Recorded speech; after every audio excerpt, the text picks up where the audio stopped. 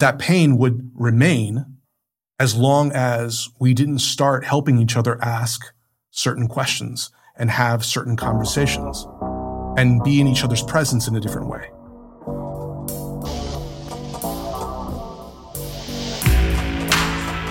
This is Two Watermelons in a Sack, a podcast exploring the lived experience of men and the parts of it we rarely talk about.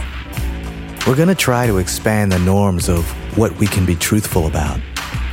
And we're going to do this with as much vulnerability as we can stand.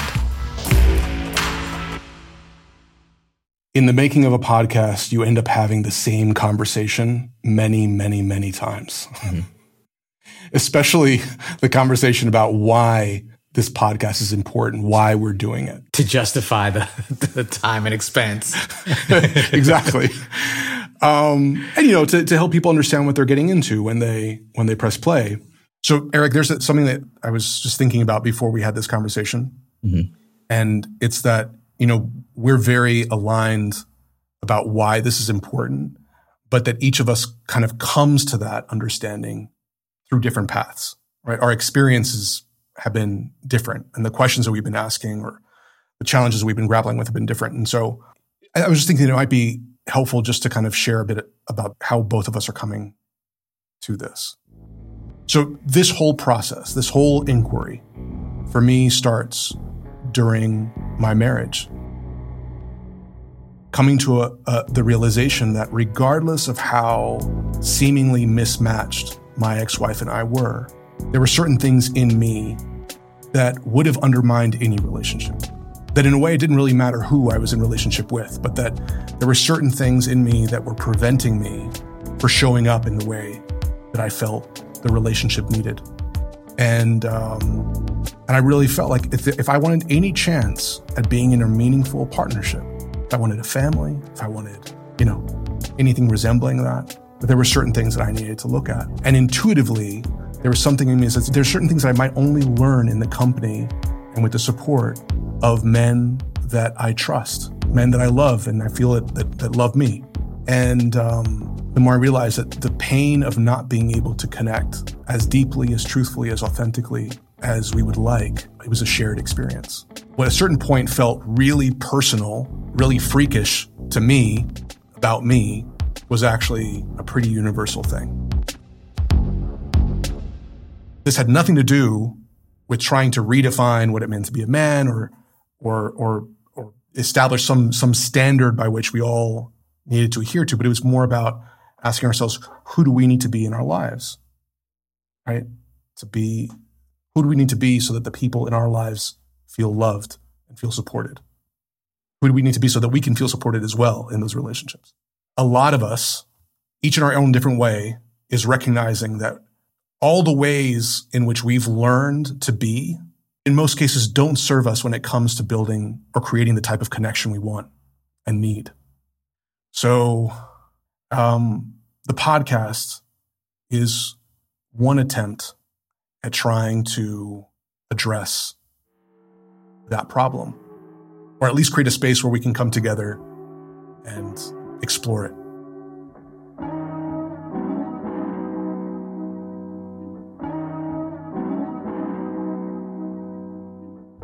If I'm just talking from my vantage point, two things come to mind.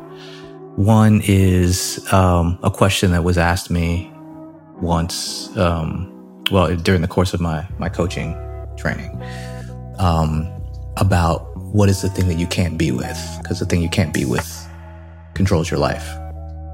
Eventually I realized that the thing was men.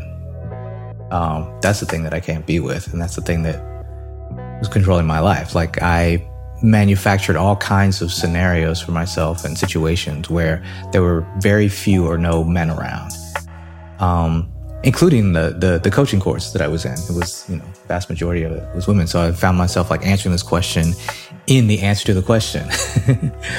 And, it even manifested itself in, my wife and I were certain that we were going to have two girls, and our first child was a girl. Felt completely natural and right. And our second child, we were sure was going to be a girl too, but turned out when he came out, he was a boy. And there's a videotape of us at that moment looking completely disappointed and crestfallen. Like,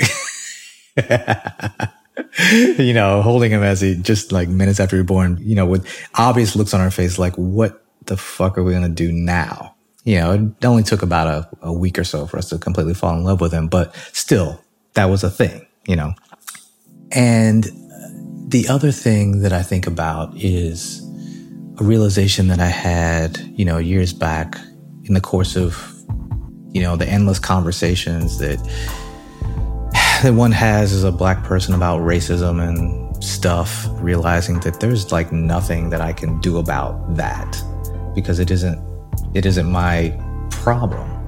Okay, so what is my problem? Or what am I a part of the problem of? And, you know, misogyny, sexism, sex inequality, that imbalance in the organization of, you know, the vast majority of humanities institutions. Well, there's a thing that requires the group of people that I'm in to completely remake themselves in order to right it, because, you know, women can jump up and down and scream and yell and pass laws and have marches till the end of time. But until men are different and move through the world differently and have a different internal structure, then we're going to be making laws and having marches and screaming and yelling until the end of time. So that takes me back to the first point of the thing that I need to be with in order to address that second issue is men, which is to some degree me.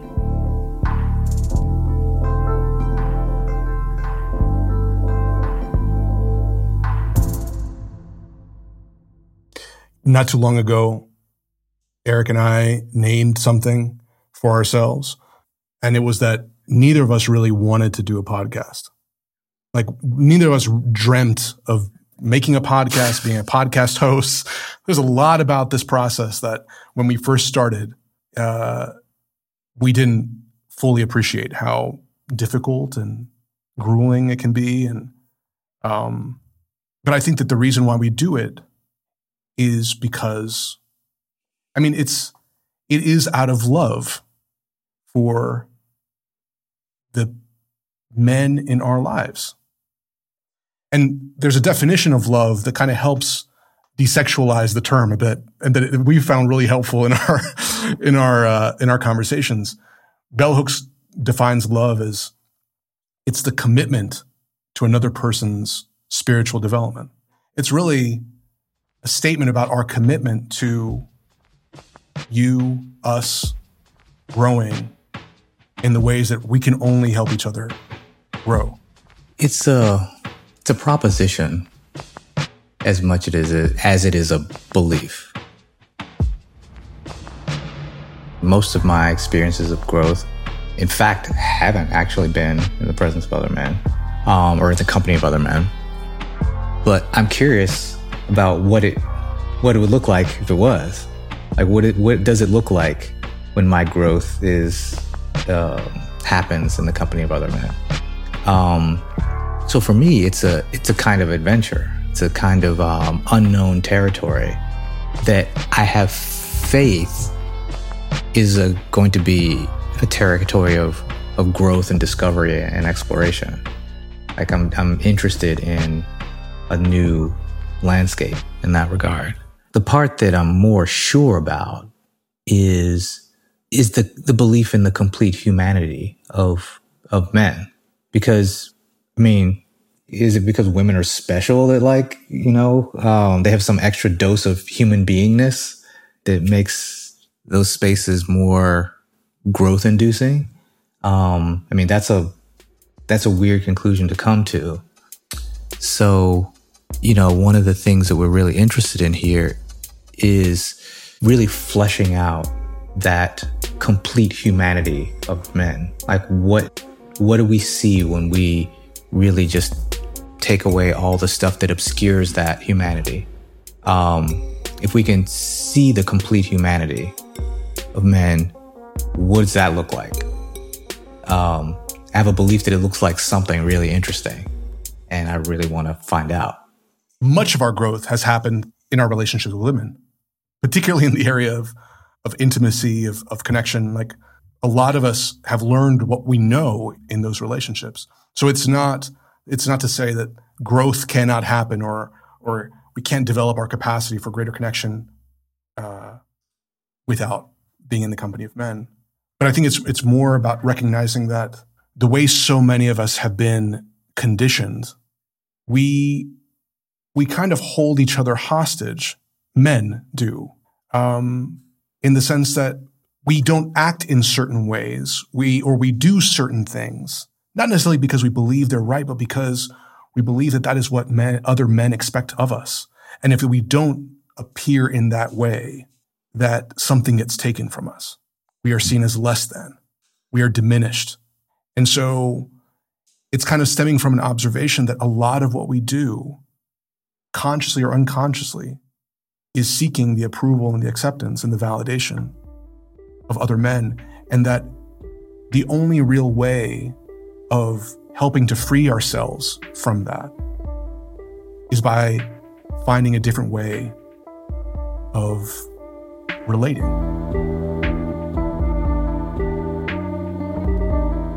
That men have to learn how to be with each other in a different way so that we can be who we need to be without the fear of ridicule, recrimination.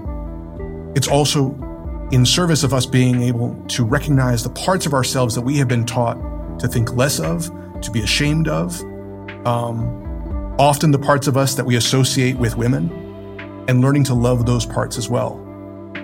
Because unless we can do that, unless we can be with both men and women, equality will never be achieved, right? We'll never create a place where everyone feels like they are honored and are safe and are cared for. And so ultimately, it's not just about men. It's about the whole system, right? It's about men learning to love women as well.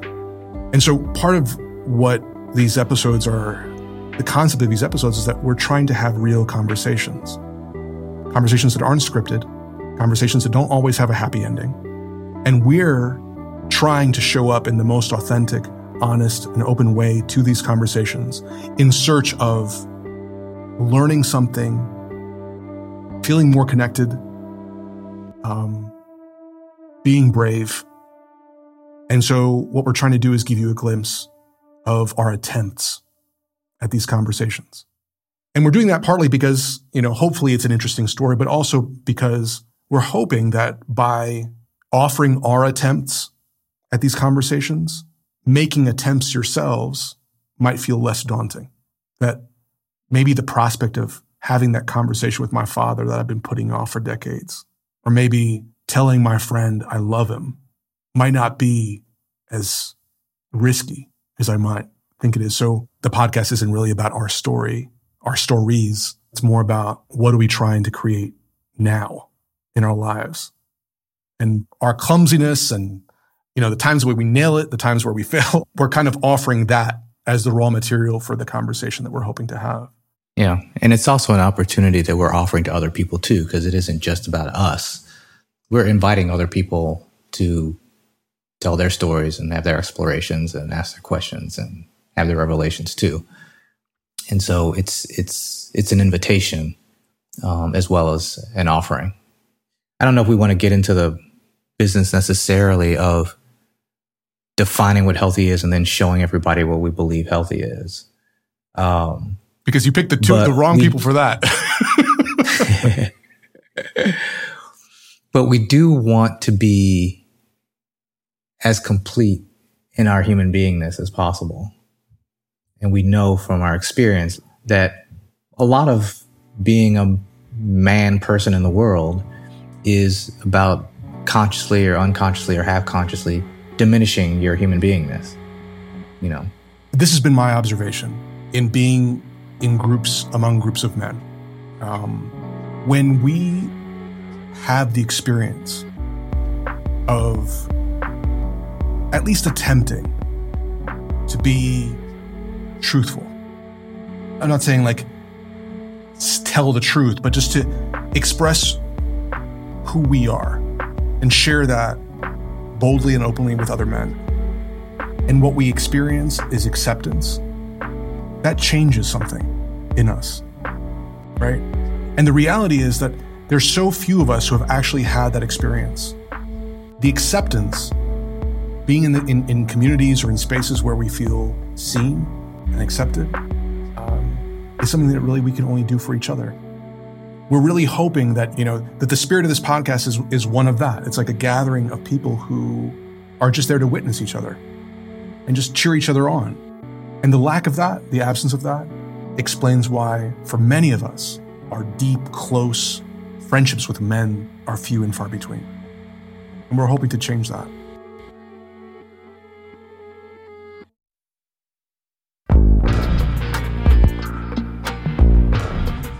We started making this podcast 2 years ago. And when we did, we had no idea how much it would test us. And so now that episode 1 is finally out in the world, we'd like to thank all of you that help keep the possibility of it alive. We love you, and we thank you. My name is Eric. His name is Jason. Amy Loader produces the hell out of this show.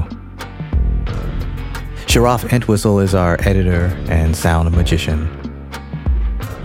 The music was created by The Essay Question, which includes Salman Abudiat and myself, with additional music by It's Just Mikey. And our beautiful logo and website were designed by Nicole Correa. We are 2 watermelons in a sack, and we love you. Catch y'all next time.